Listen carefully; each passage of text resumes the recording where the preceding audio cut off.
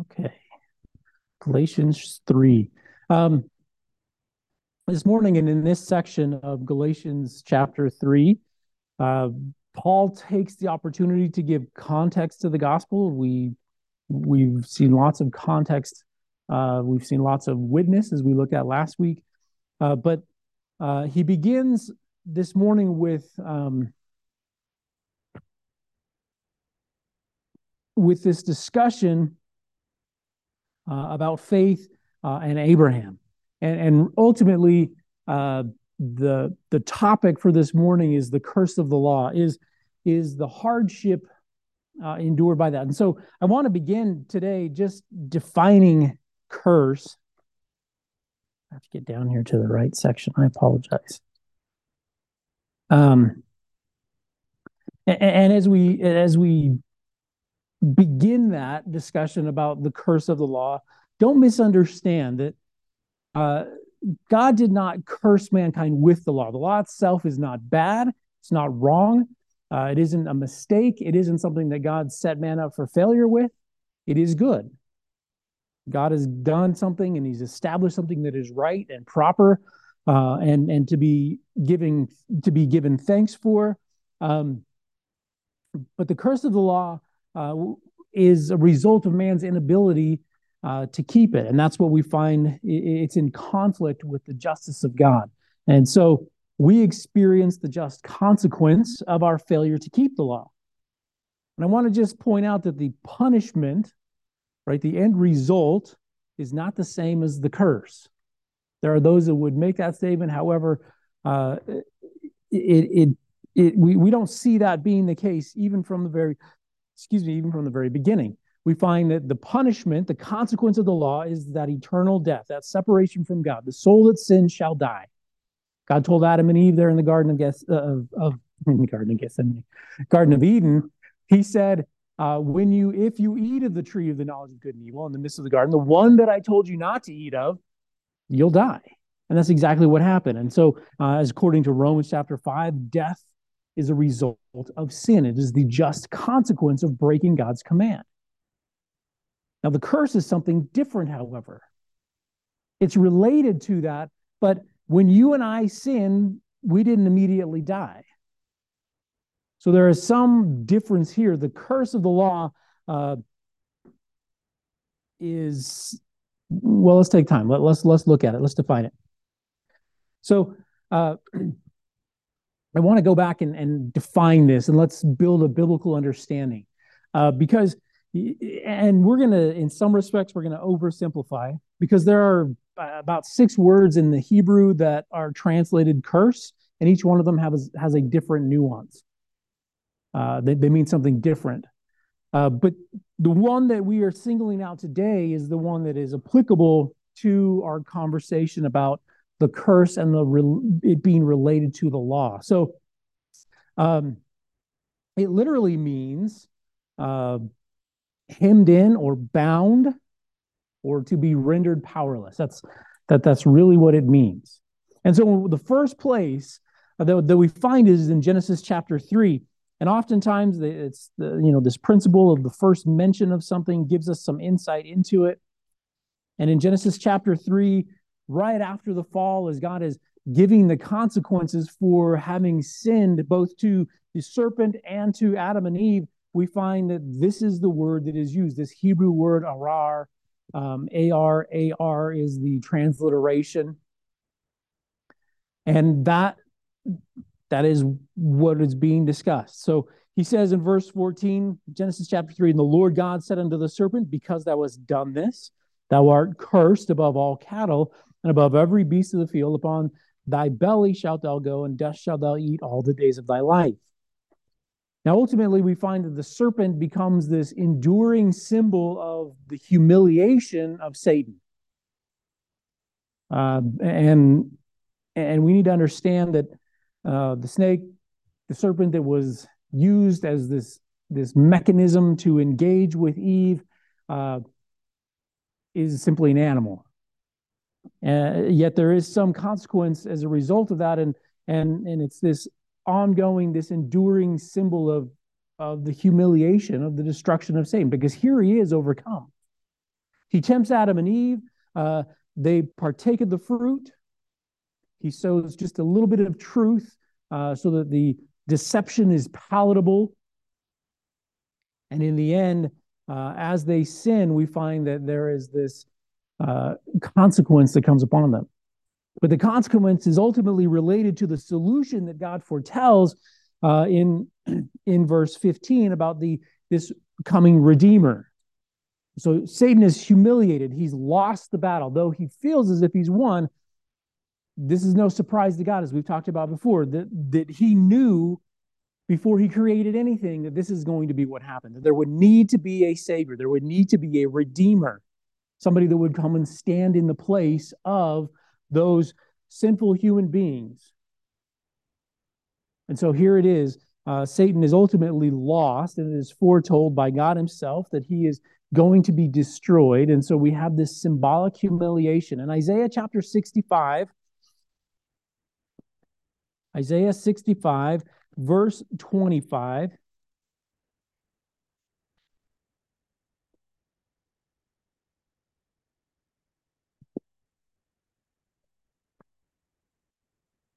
almost there. Isaiah 65, verse 25. Hold your place there in Genesis 3 if you haven't already lost it. It says, "The wolf and the lamb shall feed together, and the lion shall eat straw like the bullock, and dust shall be the serpent's meat. They shall not hurt nor destroy in all my holy mountain, saith the Lord." So we have this description in Isaiah of this millennial reign of Christ, this kind of temporary unification of creation.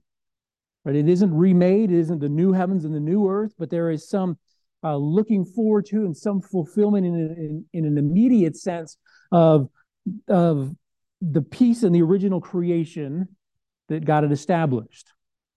And that's represented here by these predators and these prey animals being together. But I want you to notice that the serpent is still here cursed. That he is powerless to have done anything about this, that symbol of the humiliation of Satan remains in place until ultimately he is completely and utterly defeated.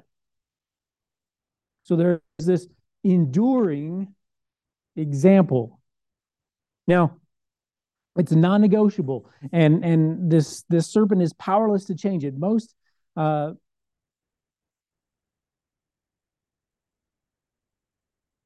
If we go back to Genesis chapter 3 and we look at verse 17, which is probably a little bit better example, it gives us a little bit better understanding because it's personal. It's something that we can wrap our head around because we experience it. In Genesis chapter 3, verse 17, we have God giving the consequences and using this Hebrew word, arar, this cursing. And he said unto Adam, "Because thou hast hearkened unto the voice of thy wife and hast eaten of the tree, which I commanded thee, saying, thou shalt not eat of it, cursed is the ground for thy sake. In sorrow shalt thou eat it in all the days of thy life." So ultimately what we find is that this ground that God had designed and initially made to be fertile and to bring forth that which was needed and required to sustain the life that God had commanded Adam and Eve to propagate upon the earth is going to withhold its fertility. That the original intent is subjected to something so that there may be a palatable, a felt consequence in immediacy, a reminder of the sinful nature and man's inability. The ground is cursed, and thus the fertility, the original creation, is bound or banned from man. The earth is cursed and no longer is it bringing forth things. And as we progress here, we see that it's going to bring forth those things that are contrary to and complicate this agricultural endeavor. So this idea of curse, this being hemmed in, this being rendered powerless, this reminder and this enduring example of our inability. So we talk about the curse of the law. It's not the consequence. It isn't the penalty. It isn't that death that we're talking about. It's the reminder, and it is the being, and this becomes clearer as we progress. It's this reminder that we cannot, which factors into, and we'll get to this next week, the purpose of the law. What is it all about? There's really three main categories that God uses this curse term in. Number one, the declaration of punishment. And we looked at two examples there in Genesis chapter 3, where God declares this is the punishment. This is the immediate, tangible ramification of what you just did. Now, ultimately, the result of that fall, of the entrance of sin, God, and their rejection of God as a result, is eternal separation, is death, spiritual death. But in its immediacy, there is some tangible things that we point to, and we say, this is a reminder of the consequence that we have. That God in his creation has built some witness into the system, so to speak, to remind us of who he is, what he's done for us, and ultimately that his plan and purpose is to redeem mankind. And we see that revealed throughout creation, that the heavens declare his glory and the firmament is handiwork. We see that God reminds us of his existence and what his purpose for you and I was in the very beginning in what he's created. And we have at the same time these reminders of our failure, of our inability, of the punishment that stands before us, separated from him, absent of faith in Jesus Christ. So the declaration of punishment, we find this term used in that. Secondly, we find it used in the utterance of threats. In Jeremiah chapter 11, God is telling the people through the prophet Jeremiah that, hey, I'm going to send this country, sort of his MO with the nation of Israel. They're going to be my hand of judgment upon you. And that's sort of the rough context. But he says in verse 3, and say thou unto them, thus saith the Lord God of Israel, cursed be the man that obeys not the words of this covenant. In other words, there is a threat made, there is a declaration that there is a consequence for not having kept the words of this covenant. We're going to talk about that as we progress this morning to some degree, because it becomes part of the history and the example of the nation of Israel. In Malachi chapter 1, verse 14, says, but cursed be the deceiver which has in his flock a male, and vows and sacrifices unto the Lord a corrupt thing. For I am a great king, saith the Lord of hosts, and my name is dreadful among the heathen. So here it is. You bring your offering before the Lord, and it isn't the prescribed offering, it's something less than what is prescribed, something less than what you should have brought. And by way of deceit, you intend to bring this other animal, and God says, listen, you're not fooling anyone. Your neighbors may not know, they may not see it, but I want you to realize, and this is a key point of understanding for us, that this is an affront to God. This is something that we are trying to deceive him, and there is no deception pulled on God himself. And then there's the proclamation of the law, and we're going to save that for ourselves because that's where we're going this morning. That's what we're looking at this morning, that there is this proclamation of the law, and wherever God has the law proclaimed amongst his people, there is a warning regarding that. There is a declaration of punishment. There is an utterance of threats. Those things accompany the proclamation of the law. If you do this, this is what happens. Now, in the New Testament, not to the New Testament yet, but each one of those categories are a reflex of somebody who is violating his relationship with God. And ultimately, this passage in Malachi becomes a good example of that. That we are not, that what is at issue is our hurt or our defamation or our rejection by action and in word or one or the other of God himself. Each one of those things that God has explained in those examples are a moral or an ethical standard that God has established. And as a result of that, we find that they are an attack upon him and his standard. So in Deuteronomy chapter 27, if you'll turn there with me for a moment, and you may hold your place here because we're going to come back to Deuteronomy 27 a little bit later, but Deuteronomy chapter 27, a few examples, and we'll recognize many of these laws. These are things that we should have read about and understood through the book of Leviticus, leading up to Deuteronomy, even some in the book of Numbers, but and as well as the book of Exodus. Here is God laying out his law. This is how I want my people to conduct themselves. This is how you represent me. This is how we maintain relationship, as it were. Now, all of that being an illustration for you and I, that inadequacy of the law in itself because of the weakness of mankind. And that's sort of the purpose of the law. And we're going to get to that more next week. But in Deuteronomy chapter 27, a few examples. We could look at many examples, but let's look at verse 15 for just a moment. It says, "Cursed be the man that makes any graven or molten image, an abomination unto the Lord, the work of the hands of the craftsman, and puts it in a secret place, and all the people shall answer and say, Amen."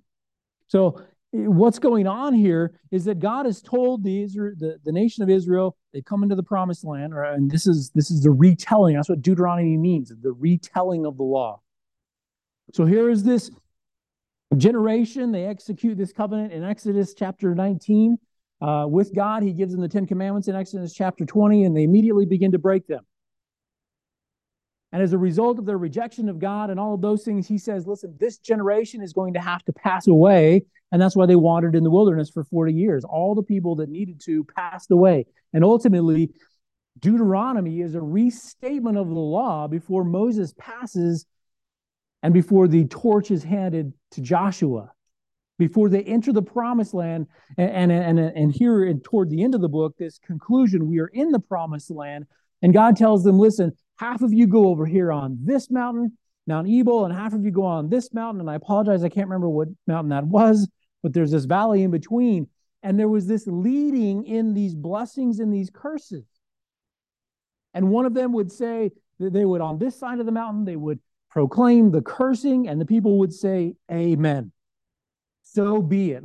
We concur. There's this continuation of the same covenant that was executed with Moses and the people there in Exodus 19.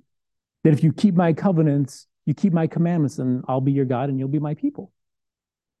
And all throughout, we have this picture being painted from God's institution of that covenant with those people forward of man's inability. We're going to talk about that next week. In Deuteronomy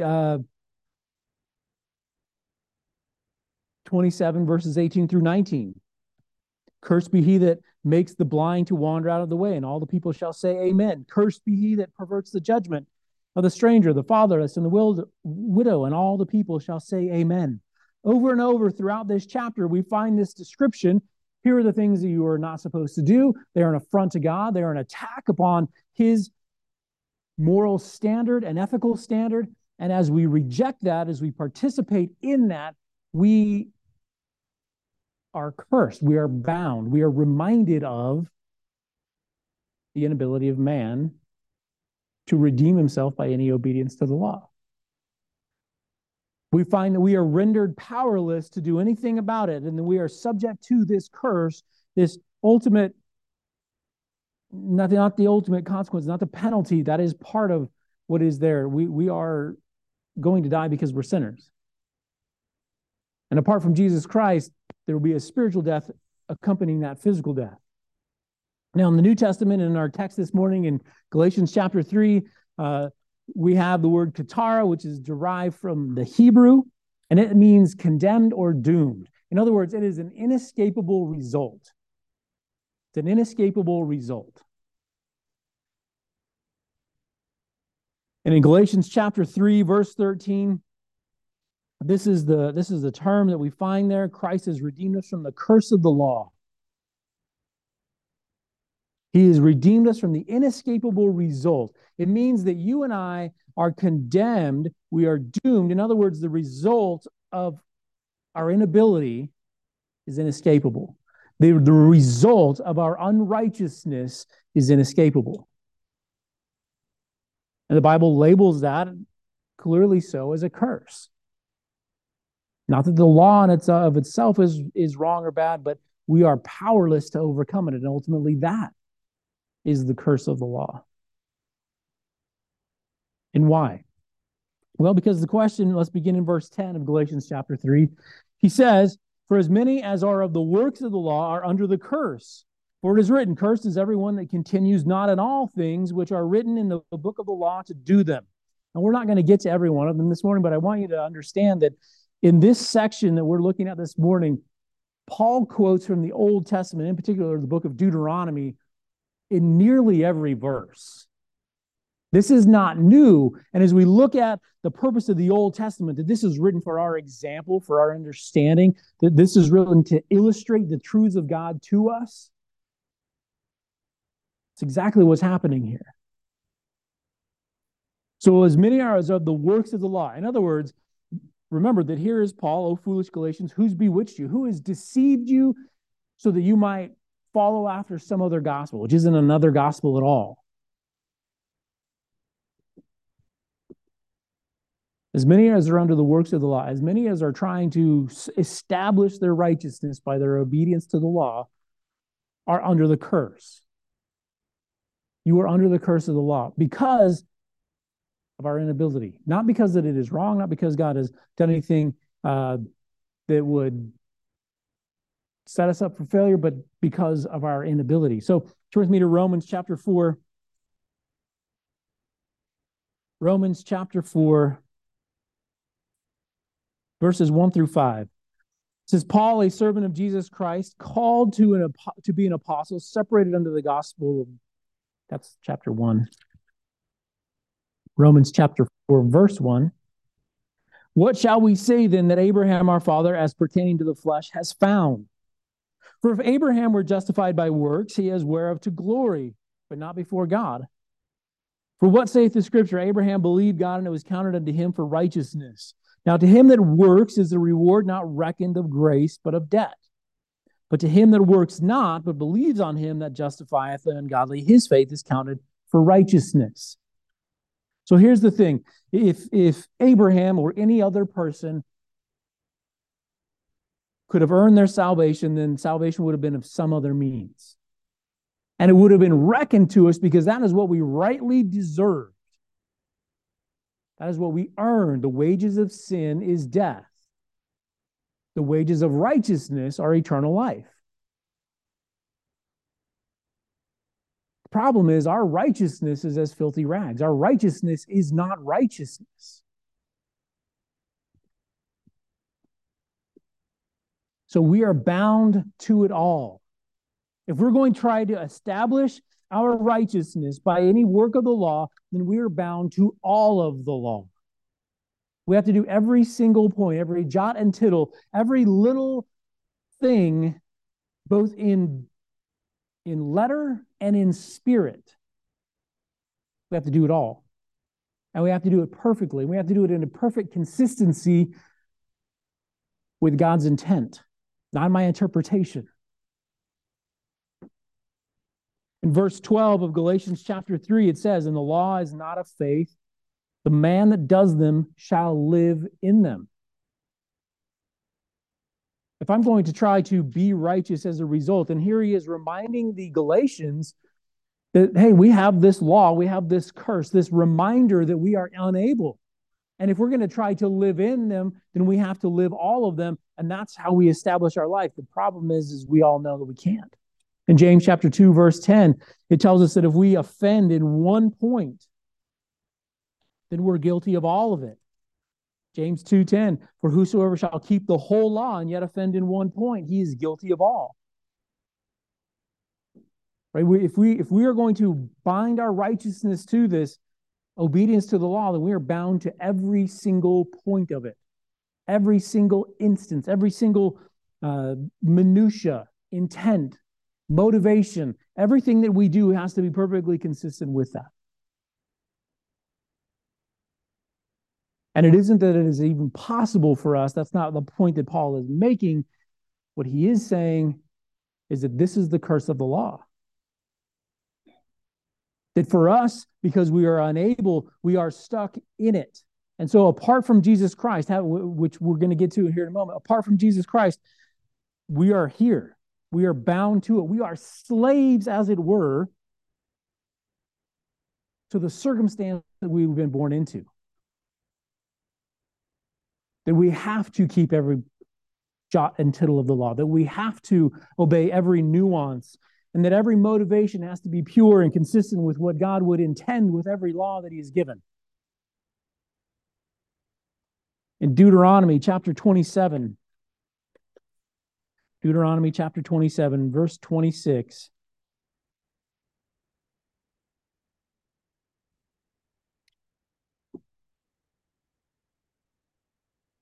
cursed be he that confirms not all the words of this law to do them.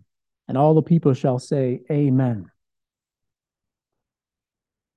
Cursed is every person bound and unable and reminded of their failure if we can't keep every point of that. In Psalm 119, verse 21,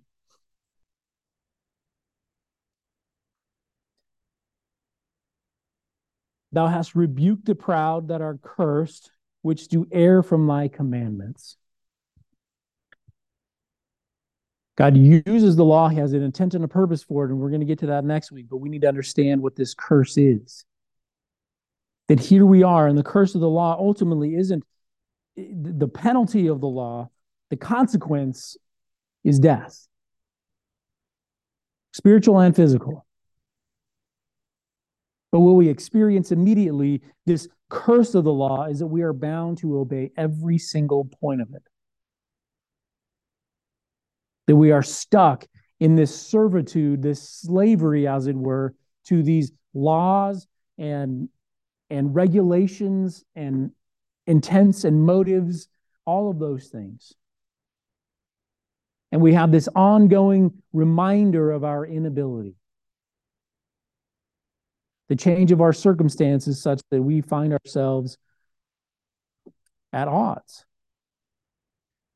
So the question is, from verse 10, where is our faith? What are we trusting in?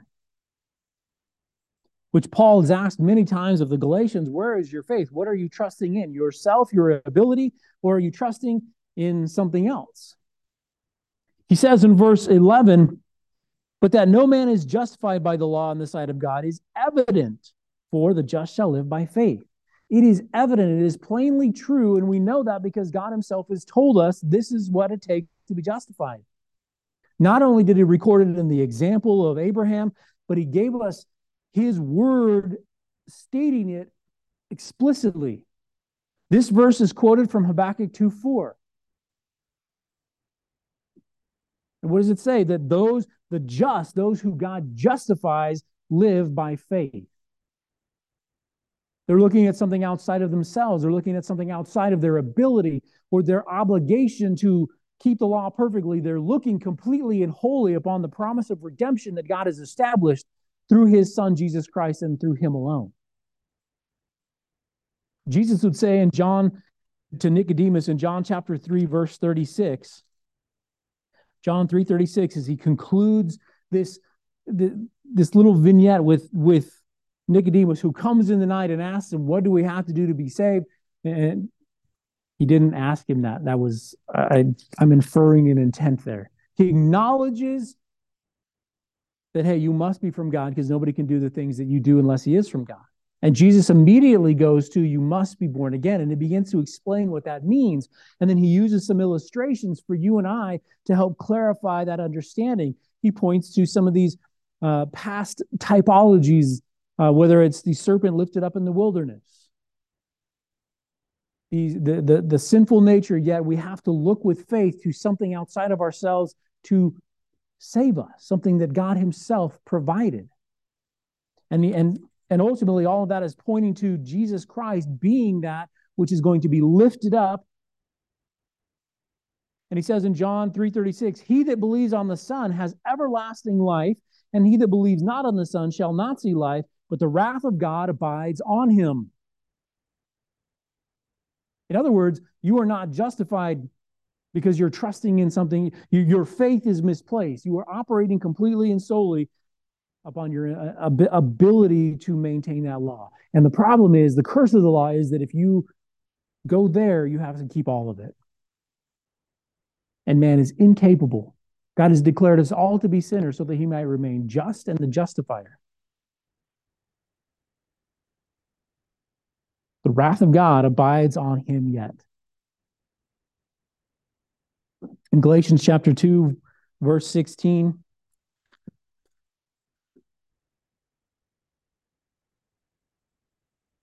Galatians 2:16, knowing that a man is not justified by the works of the law, but by the faith of Jesus Christ. Even we have believed in Jesus Christ, that we might be justified by the faith of Christ, and not by the works of the law. For by the works of the law shall no flesh be justified.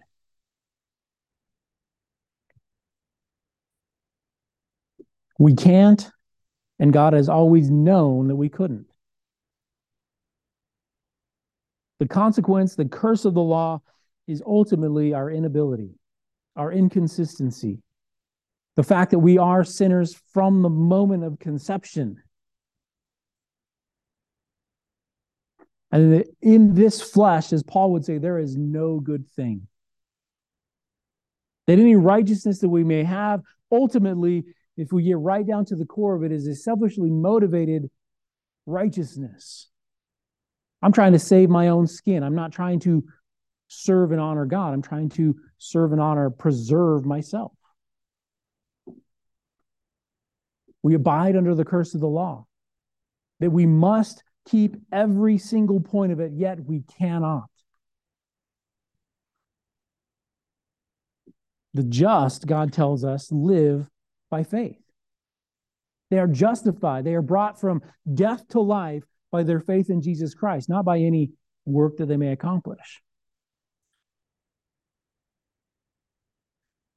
He says in verse 13, we read verse 12.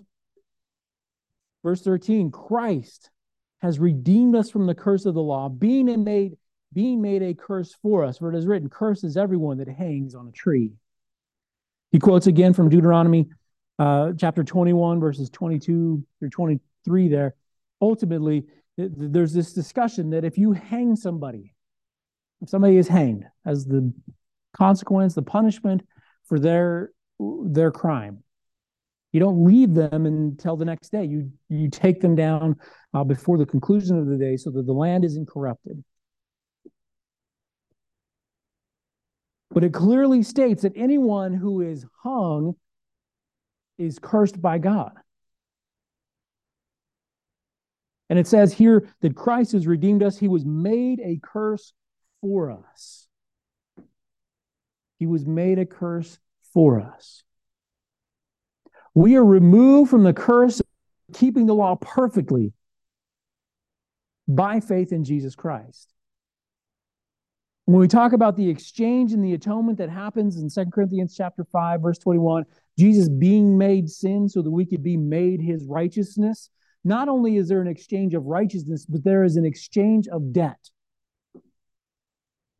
That Jesus Christ himself takes on the burden of the cross, our inability to have kept the law perfectly, our unrighteousness, and he himself becomes the object of cursing, the object of God's wrath,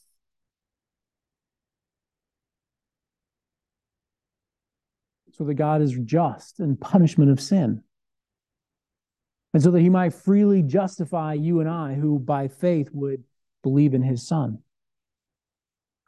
The result for you and I is, as we read in Romans chapter 8, verses 1 and 2, Romans 8, 1 and 2, there is therefore now no condemnation to them which are in Christ, who walk not after the flesh, but after the Spirit. For the law of the Spirit of life in Christ has made me free from the law of sin and death. two laws at play. One, the law of sin and death. The soul that sins shall die. That is the consequence. That is the punishment for having been a sinner. Death. Both the physical, as it entered in by Adam and Eve, but ultimately not just that, the spiritual death that comes upon everyone as a result. And we are delivered from that by faith in Jesus Christ to a different law, the law of the Spirit of life in Christ. That just as it was true that apart from him we would die for eternity, in him we live for eternity. We have that spiritual redemption. So much so that no condemnation, no accusation made against you and I as his children, as his redeemed possession stands. Though we may fail, though we are above reproach in that sense. We are perfectly righteous because we are justified by faith in Jesus Christ. In Romans chapter 3, verses 24 through 26, Romans 3:24, being justified freely by his grace through the redemption that is in Christ Jesus, whom God set forth to be a propitiation through faith in his blood to declare his righteousness for the remission of sins that are past through the forbearance of God. In other words, God set forth, he made Jesus to be that substitute, that sacrifice, propitiation on our behalf. He was the spotless lamb that was brought, and when the blood is applied, the angel of death passes over. That's all illustrated in Exodus chapter 12 at Passover. Jesus Christ is symbolized by that. He's the propitiation. John the Baptist said, "Behold the Lamb of God that takes away the sin of the world." To declare his righteousness for the remission of sins, for the forgiveness of sin. That through faith in Jesus Christ, we are forgiven and we are made as if we had never sinned. To declare, I say in verse 26, at this time his righteousness, that he might be just. Right? Sin is punished. Sin is dealt with. God didn't turn a blind eye. He executed his wrath upon it fully and completely in Jesus Christ. What you and I should receive when we leave this life was given to Jesus Christ on the cross. The punishment, the wrath of God that would have abided on us had we chosen to try and attain our righteousness through our works was given to Jesus Christ. He was cursed. He experienced the wrath of God in all of its fullness. Yet you and I, by faith in him, escape that wrath. God remains just. Sin was punished. And he was the justifier of him that believes in Jesus Christ. He was the one himself who was declaring you and I to be righteous, to be sinless, to be without blemish, to be acceptable, to come into his very presence.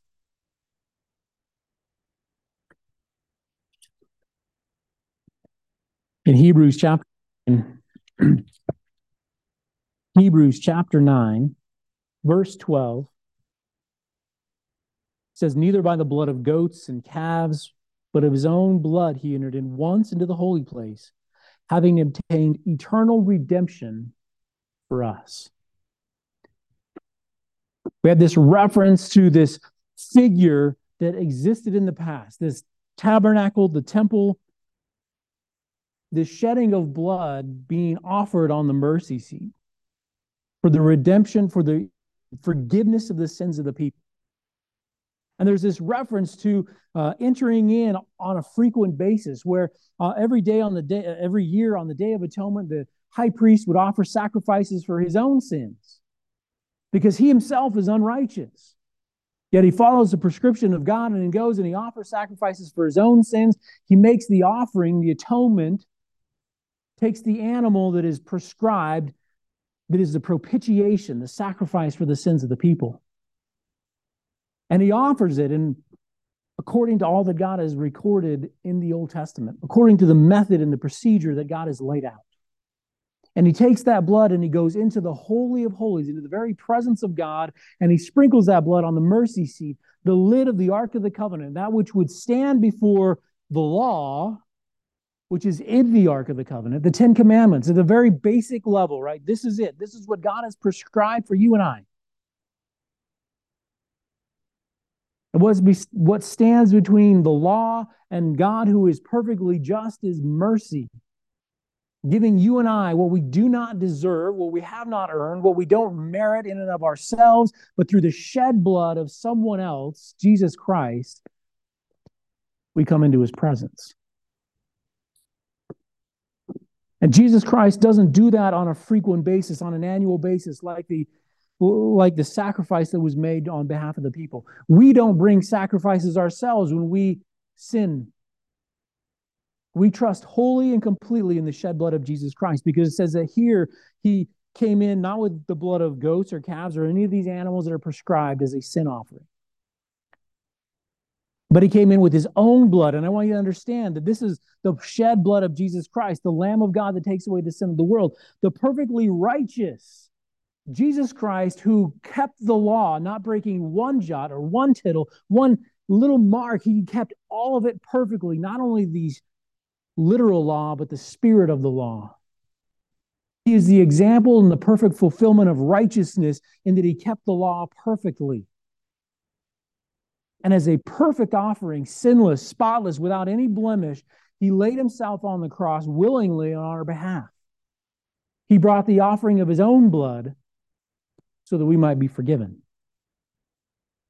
And he did so once because it was a perfect sacrifice. And what did it obtain for you and I, according to Scripture? Eternal redemption for us.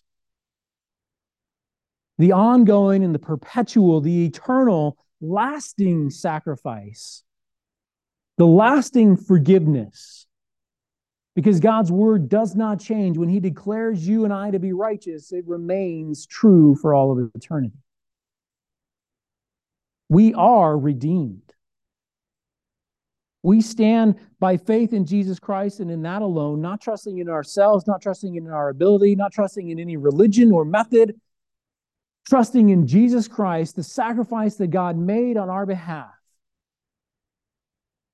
We are redeemed.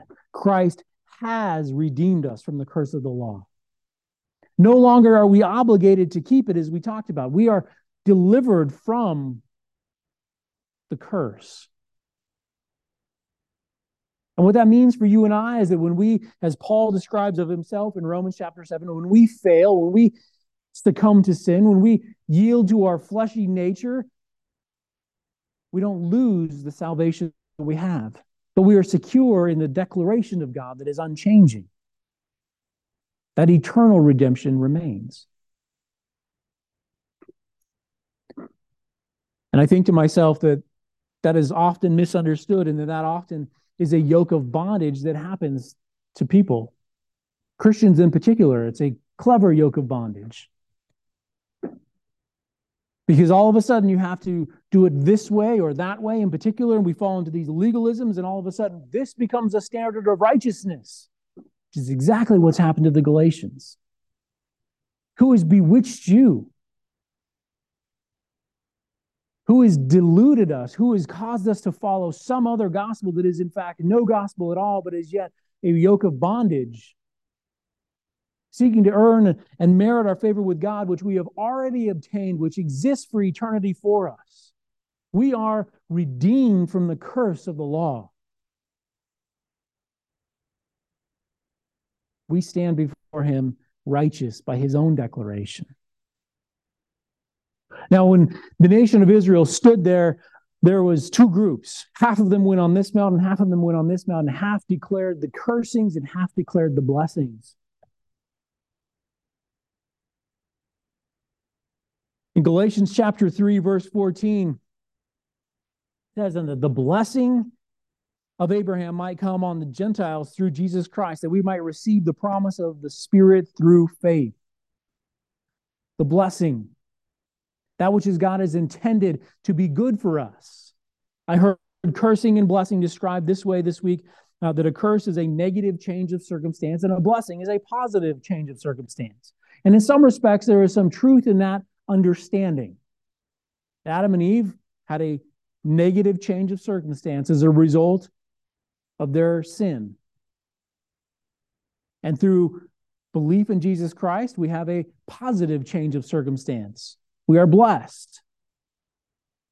The nation of Israel was promised by God in the same way that if they would keep his law, they would be cursed. If they didn't keep his law, they would be cursed. And in the same way, if they would keep it, they would be blessed. Now, if you've ever read the Old Testament, you understand that keeping the law was not high on their agenda. In fact, it was pretty much the example of how not to do it.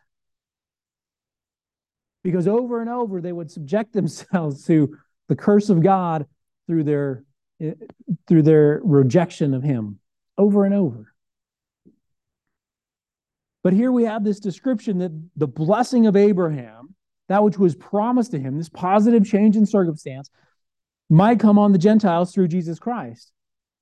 Now, we talked about this and as we looked at Peter just a little bit, but in Genesis chapter 12, verses 2 and 3, God promises that all nations through Abraham's seed, through the son of promise, Isaac, not Ishmael, will be blessed.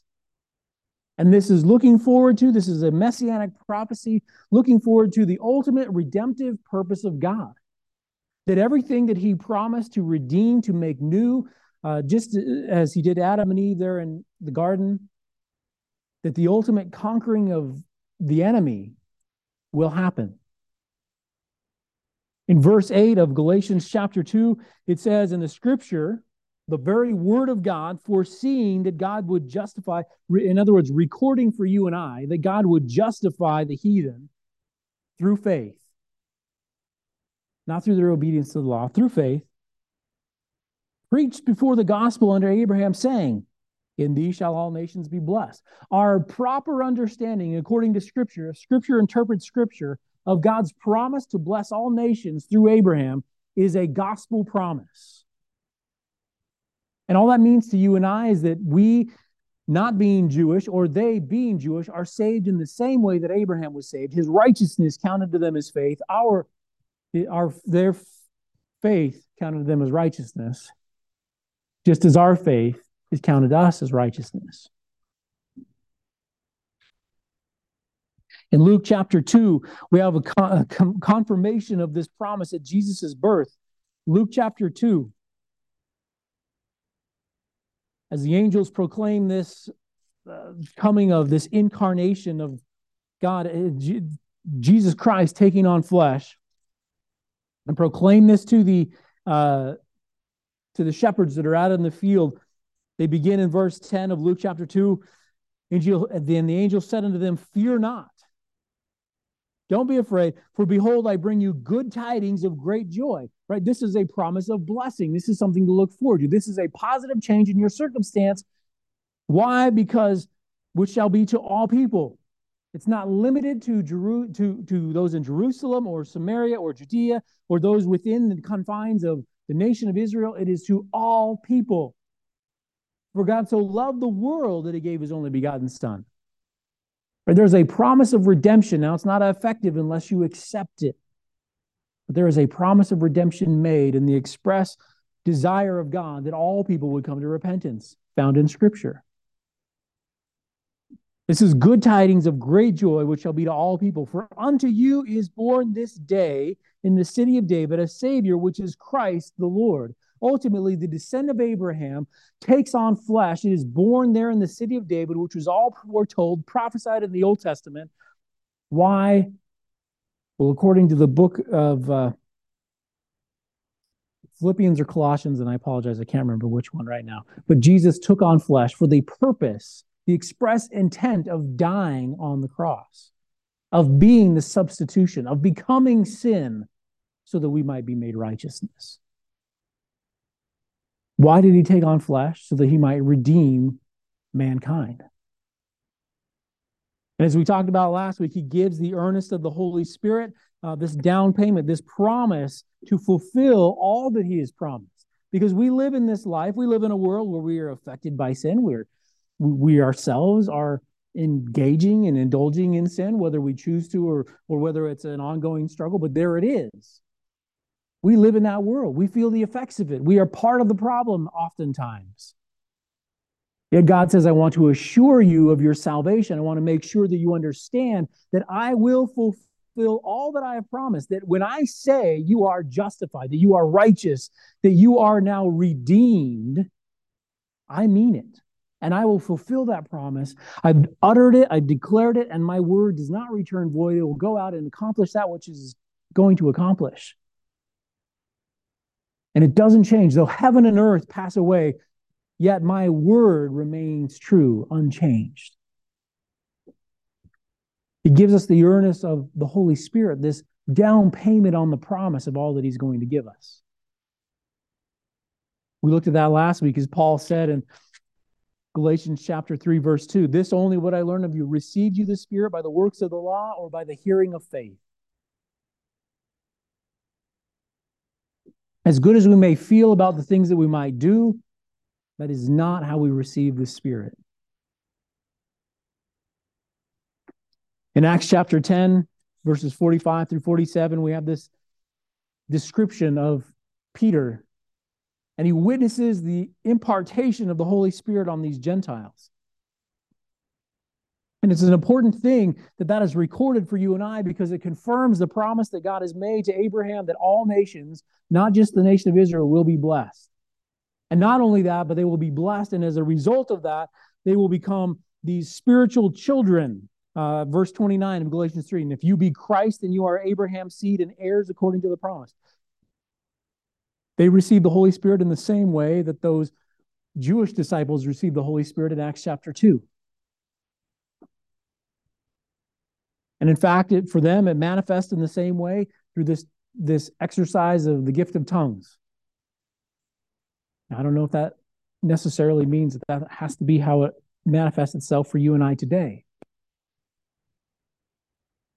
However, it illustrates that important truth that we are in fact saved just as Abraham was saved. That the promise of God, that his redemptive purpose still exists, and that it's as valid for you and I outside of the nation of Israel as it is for those in the nation of Israel.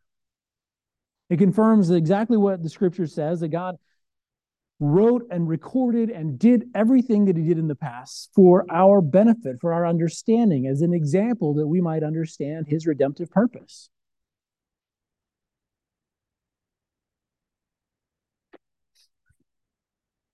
It's all well and good.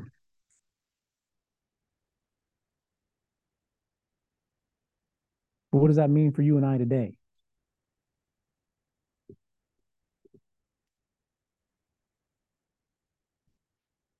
That if we have the surety of this salvation, if we have the surety of the witness of the Holy Spirit, if we have this assurance that God's word does not change, that he has declared us to be righteous, that we are in fact redeemed, what does that mean for you and me today?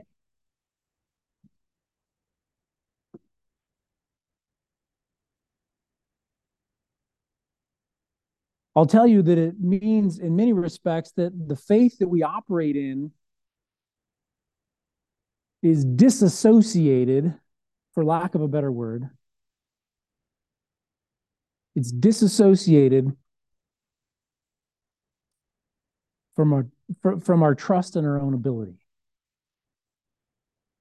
And I say all that to lay a foundation of understanding that when God says to listen, this is what I'm calling you to, that you want to serve me, here you are, you're redeemed, you're a born again person, you are one of my children, you're in the family. And I have a purpose for you according to Ephesians chapter 2, verse 10. I've created you in Christ Jesus unto good works, things that I've got for you to do. I established those before the world began because I knew you were going to be here. It's time to get going.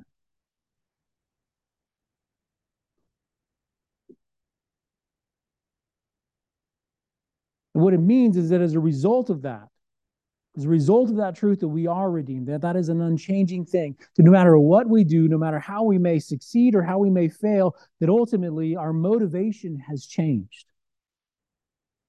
And we need to understand this, because I think that in many respects it prevents us from falling into this bondage of legalism. That if God in fact created man, as we read in Revelation chapter 4, for his purpose, for his glory, to bring him pleasure, that as we serve him, as we work to accomplish the purposes and the plans that he has created for us, and we do that not in an effort to maintain righteousness, not in an effort to be pleasing or acceptable to God, but in an effort to serve him. We're no longer under the curse of the law. The righteousnesses that we accomplished in the past before Jesus Christ were those filthy rags because they were wrought in selfish motivation. They were self-preservative. But for you and I who are in Christ, the motivation is completely different. We are righteous. We are acceptable in Christ. We are new creatures. The old things are passed away. These are truths that God has declared, and they are true. And so when we fail, it's not lost. When we do well, we bring him honor and glory. The motivation has been replaced. The curse of the law has been removed. Our righteousness is not linked to that any longer. When we encounter those who are stuck in religion, and we do on a regular basis, one religion or another, it takes an immense amount of faith to deny the witness of everything that God has created and everything that he has put within us. We have to understand that every person that exercises faith in something, even if they choose to say that there is quote unquote nothing that they should exercise faith in. And as a result of that, when we encounter those people, when we interact with them, we understand that this is a faith issue. And they are ultimately trusting in themselves. They are there trusting in what God has not created to bring about redemption. And those who would choose to not believe in God simply do so because ultimately they don't want there to be any moral culpability. If I can remove the need to be righteous because there is no God, then I can live however I want. I'm not responsible. I don't have to be responsible.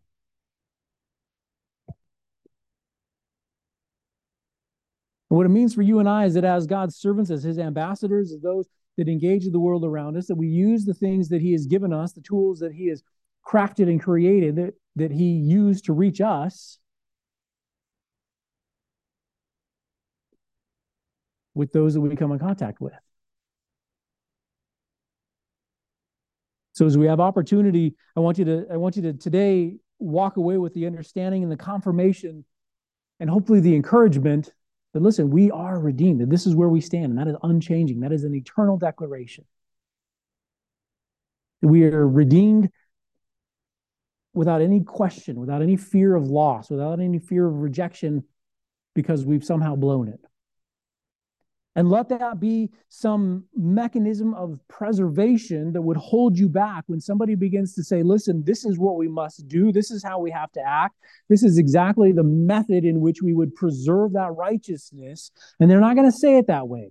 It's not going to be that blatant, but it's going to be, this is what God would have us do. This is how God would have us dress, or this is the standard by which we maintain God's standard. Any standard that is in addition to God's standard. And I realize that in some respects, that's a very nuanced statement. But if our righteousness, if your righteousness and my righteousness is not tied to our obedience, if we are no longer under the curse of the law, then we are no longer under the curse of the law. And God isn't saying to you, listen, you are my child because you're doing that thing over there. No, you're my child because I declared you to be so. Because you exercised faith in Jesus Christ, and I declared you to be righteous. I brought you into the family. I adopted you, and I gave you the promise of the Holy Spirit to help you understand that that never changes. Galatians, don't be foolish. We have the same hope. We have the same assurance. We have the same preservative as it was from the bondages of legalism. Now, we're going to talk about as we progress through the book of Galatians because Paul talks about it. It isn't that we live however we choose to. In fact, we look at the outflowing, the fruits of the Spirit, those things that come out. There is something that should change in us, and the outward manifestation of what is inside should be evident to those around us. I'm not saying that God didn't establish a standard, and I'm not saying that we ought not to try to honor him.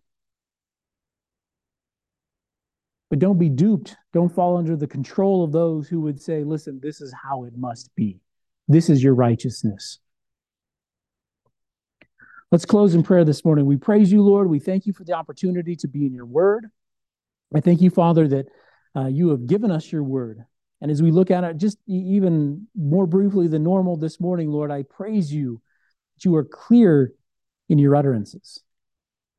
Lord, that we are confirmed, that there is an assurance and that there is this great hope and looking forward to. Lord, and I praise you that we are no longer under the curse of the law, that you have declared us to be righteous, that there is no longer any need or obligation that we would keep and merit favor with you.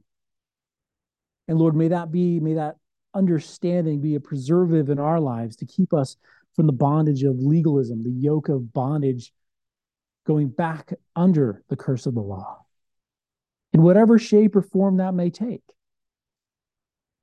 Lord, and may we not be those who would, whether we do it consciously or whether we do it unconsciously, may Lord, you help us to not be those who would push any other bondage. Lord, but that we may share the gospel clearly and concisely in a well understood way, not bondage to bondage, but bondage to freedom. We praise you and thank you for your Son, Jesus Christ, that, Lord, through faith in him and in that alone, this is all possible. That you have declared this good news and made these promises thousands of years ago and have recorded and preserved them in your word that we might understand your heart and desire for our redemption. We praise you, Lord. We thank you. In Jesus' name, amen.